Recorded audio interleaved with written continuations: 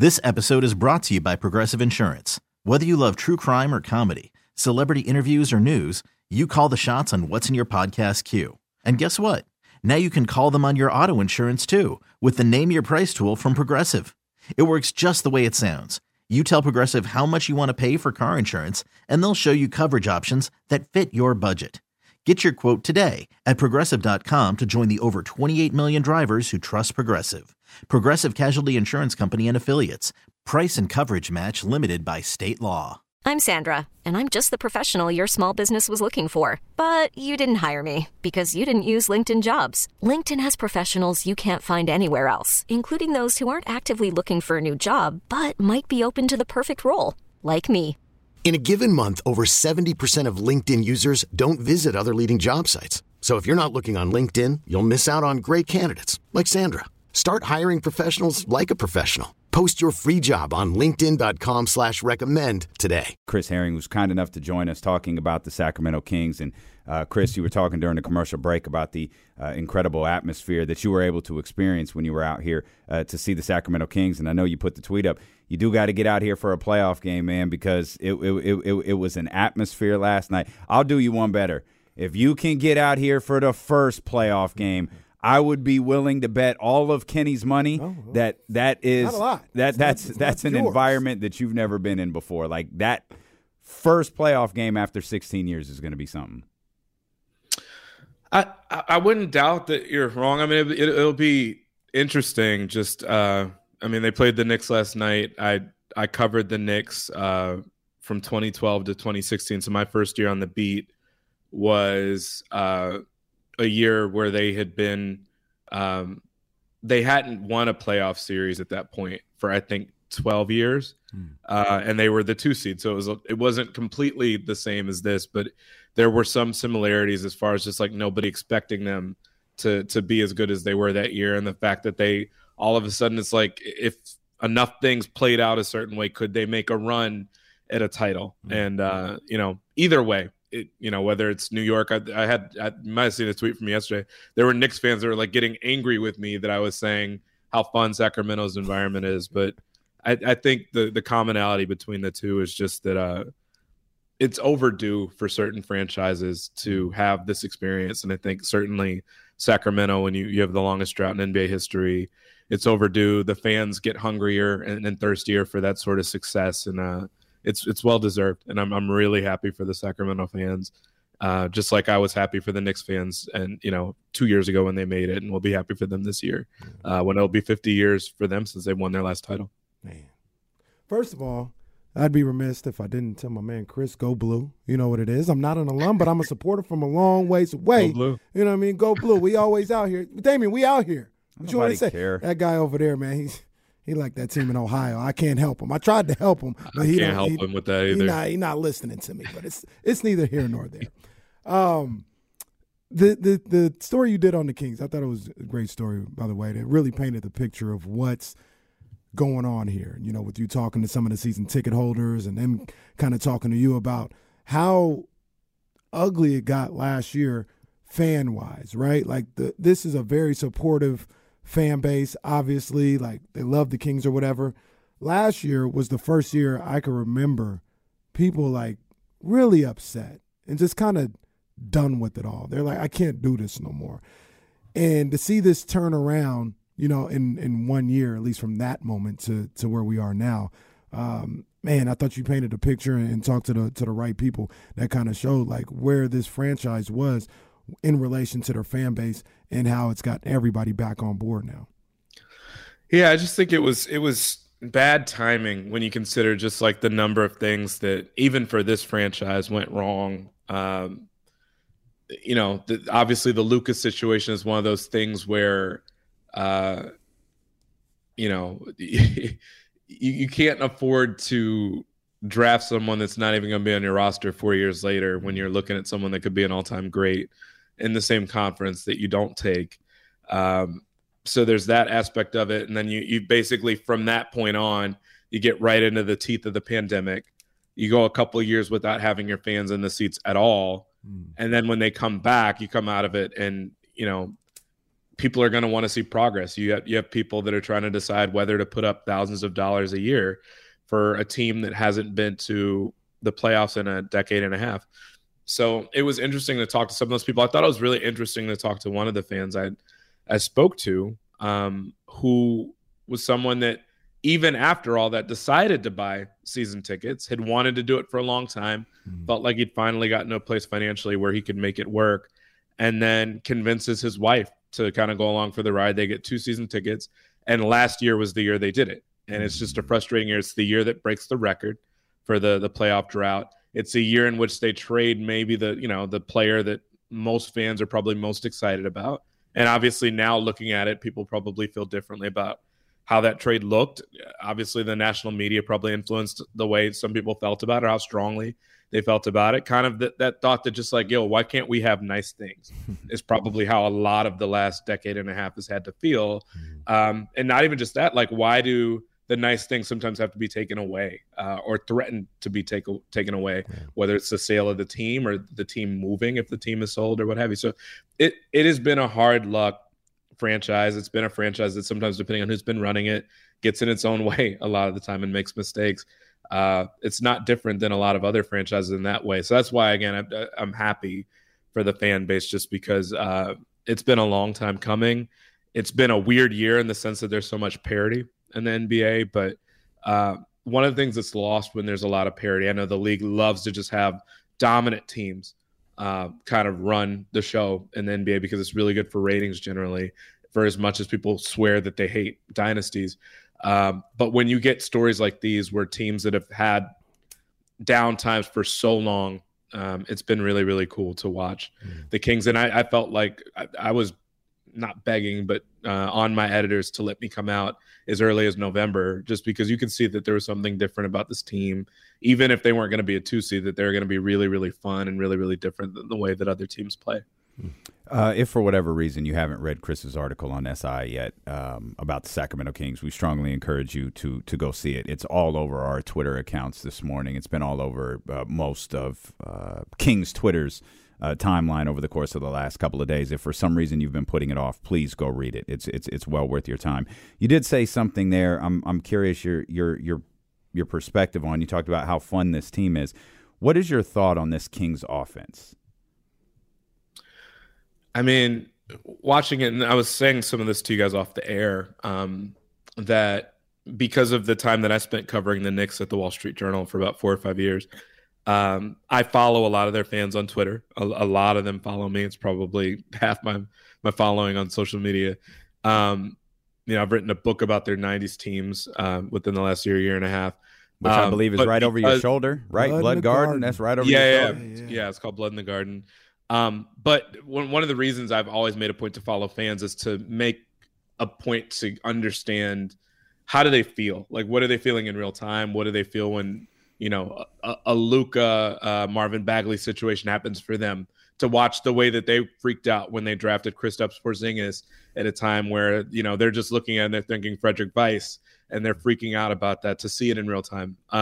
So it was really interesting to, most fan bases don't watch other teams, and even if they get an opportunity to, it's the once or twice a year that they play against the other team. The Kings don't play on national TV, so unless a fan has league pass, they're not going to see the Kings, basically, because of it. It was really eye-opening to watch. I've watched the Kings enough this year. I probably watched them more than anybody else just because of how entertaining they are. It was eye-opening to watch Knicks fans in real time be like, whoa, this Kings offense is like, how do you stop this? Why is Sabonis just getting whatever he wants? And it is a spacing thing. It's a pace thing. It's a screening thing. That offense is legit. It's funny because it's not like they're doing stuff totally differently than other teams do. They're still more or less looking for stuff at the rim, and they're looking for threes. But it's just the personnel that they have to do it. It's the fact that they use handoffs the way they do with Sabonis. It's, that with it would be like having a quarterback that can go over the top, but also having like a speedster of a running back that when you go shotgun, you just run the ball right up the gut, and you've been playing the pass. So you've got 8 back in coverage, and then you run the ball, and it's like, well, what do you do? at that point. That's how it must feel to defend this defense, because you're so spread out all the time, trying to contain Murray, trying to contain Herter, who's going to pull up from 30 and is going to have 20-point quarters. And then you've got Fox that just can kind of burrow through any hole or dribble past anybody like we saw last night. So, and that doesn't even take into account Sabonis. It doesn't take into account Harrison Barnes and what he can do. It's just a really fun, dynamic offense. And I don't think anybody saw them being this successful, but they leaned in a lot to the handoff stuff. Even Keegan Murray did not play in an offense that made use of handoffs in college. And this has been an education for him, but talking to him for this story, I didn't even quote him in it, but he was just talking about how much fun it is to play in this offense and how obviously well he fits in it. I think he has the highest effective field goal percentage in the league of anybody that has 2 or 2.5 handoffs a game or whatever it is for him. More than Steph Curry, more than Herter, who was leading the league for a while. For someone that did not play that scheme in college to be at the top of the leaderboard, and that as a rookie who's just playing with this group for the first time is really intriguing and makes this team really fun to watch on offense. But obviously there are two sides to the ball game, so there's that part of it too. And one thing I'm so happy the way you explained it, because you explained why it's fun for a fan. But what Kenny and I have been talking about for the last month here at this point is, it might be fun for a fan, but this offense is dangerous. That's what this offense truly is. It's dangerous, and it's going to beat you. We read through all of these different clips of them talking about, they got to get better defensively, get better defensively. We're 65 games into the season, 66. They're not getting better defensively. Their offense is going to beat you. Yeah. That's what it comes down to. The offense is going to beat you. Yeah. And Chris, I was watching that game, and I was watching with Damian last night, and I looked and I said, poor Julius Randle. This guy, they had Julius Randle running all over the place, chasing Kevin Herter on dribble handoffs, and, he was working his little butt off, you know what I mean? He was putting in the effort. That's not a knock on him, but I know he probably is this isn't what I normally do on the defensive end, is chase these guards around. I thought Mitchell Robinson was going to throw up. Yeah, Mitchell Robinson was just gassed. He was hunched over on the sideline. I was like, oh, God. Yeah, and it kind of spoke to the stress that this offense seems to put on teams, especially if you're not used to seeing them. The Knicks seen them one time before. Fox didn't play, but if you're not used to it, I mean, it could take a while to get used to and trying to figure some things out. Yeah, and I mean, honestly, it's kind of, I would say, from the end of that Jordan era to now, for the most part, generally speaking, when you've talked about up-tempo teams, they've been teams from the West. Now, sometimes it's been because you've got a Denver that pre-Jokic era, they had an incentive to run because they've got the altitude and they just can wear you out running up and down because they're kind of used to it. And the Eastern Conference teams aren't. They only play there once a year. And to that point, the Knicks, I want to say up until maybe last year or the year before that, I think they just recently broke that stretch of they'd had so many consecutive losses in Utah for 15 years. I want to say they hadn't beaten Denver in Denver up until a couple of years ago. So obviously, the quality of those teams has been more consistent than what it's been in Sacramento. Or maybe it's been consistent in Sacramento over the years, but not in a positive sense.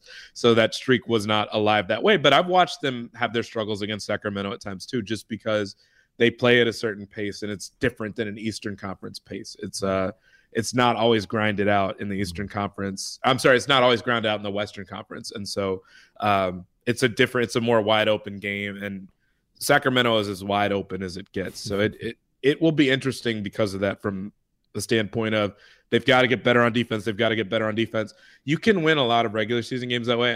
I'm quite curious to see who they draw in the first round and what that looks like, because I think that the defensive concerns are fair to have, because we're not used to seeing teams that give up 175 points in a game win a playoff series. Let's just be honest. It's worth watching and worth wondering about, because we're not used to seeing teams give up 6 offensive rebounds or whatever it was on that possession yesterday. Yeah. It's a team that has flaws. It's very clear that they have flaws, but they also have such an explosive offense to where if they won a round, maybe even two, depending on who they drew in the second round, like it wouldn't be the craziest thing. But also, regardless of whether you think their defense needs work or not, I think most people do, it's not common to watch a team potentially lock down a number 2 seed and not expect them to win a round or two. So that's what's really kind of strange about the situation too, is that people have just kind of assumed that they're going to fall out of one of those spots. But like, who's going to take them out of that spot at this point? Ja is going to miss more time in Memphis, maybe even beyond these 4 games that they've talked about. Phoenix isn't going to get Durant back for a few weeks. The Warriors are kind of a mystery still, just as far as their inability to win on the road. There's a lot going on, man. Like it's very feasible that the Kings, even with a tougher schedule in the second half of the year, it's very plausible that they could finish in the top 2 or 3. And we keep hearing about how teams would love to draw them because of the inexperience and because of the lack of defense. But I still don't think anybody's like looking forward to playing against that offense. I really don't. Chris, you mentioned the trade, the Tyrese Halliburton, Domantas Sabonis trade last year, and then you mentioned Jokic a minute ago. Is Domas underappreciated? For someone who covers the entire league, do you think he's underappreciated? Yes. And it honestly, even what I was just saying a few minutes ago about the way that the Knicks fans that I follow were like, what, like, someone please do something to stop Sabonis. And it's like, this is kind of what he does. And I think he's a good player anyway, but I think in this offense, he's great because there's just so much space for him. And it's kind of, he gets himself into trouble a little bit sometimes because I get the impression, I should have asked him directly, or Mike Brown directly, like, is your MO just to like kind of barrel into guys because there's only generally going to be one guy back there to stop you? And at that point, you just kind of trust your one-on-one ability with your back to the basket. He just bumps guys until they're underneath the basket and they can't stop him anymore. But the spacing in their offense is such to where he has the ability to do that mostly every play. He gets a lot of offensive fouls because he gets in foul trouble damn near every game I watch, which for this team is a real problem because there just isn't a lot of depth to it. But it's that aspect. It's the fact that he is as physical as he is with these handoffs and with his screens. It's the fact that he is a great passer, and he leads the league in rebounds.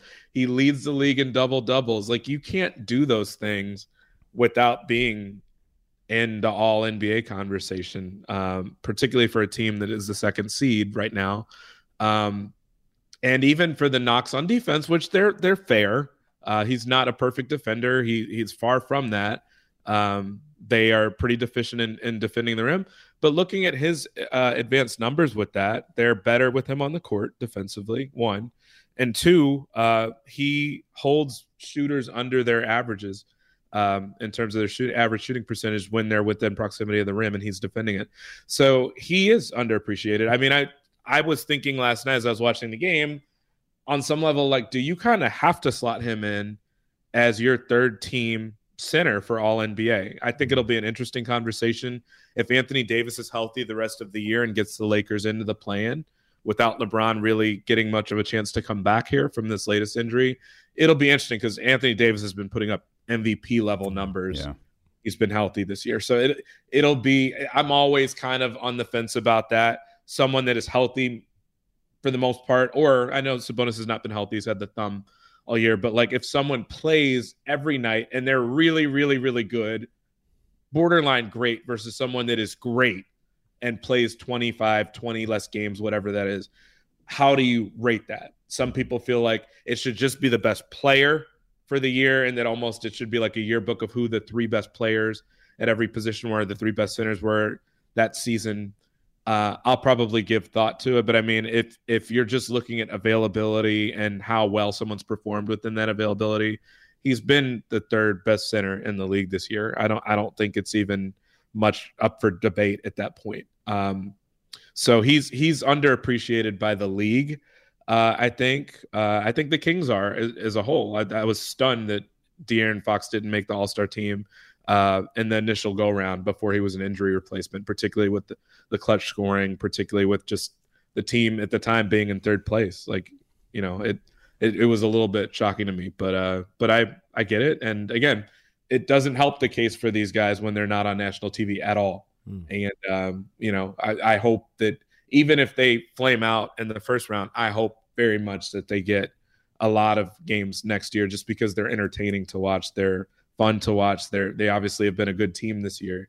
They've got some fun personalities. Their coach speaks candidly, win or lose, in the middle of the game, after a win that was seen by a lot of people in the country. So, I hope we get to see more of them. I think it'll help with the exposure for All-Star stuff too, and voting stuff, frankly, as well.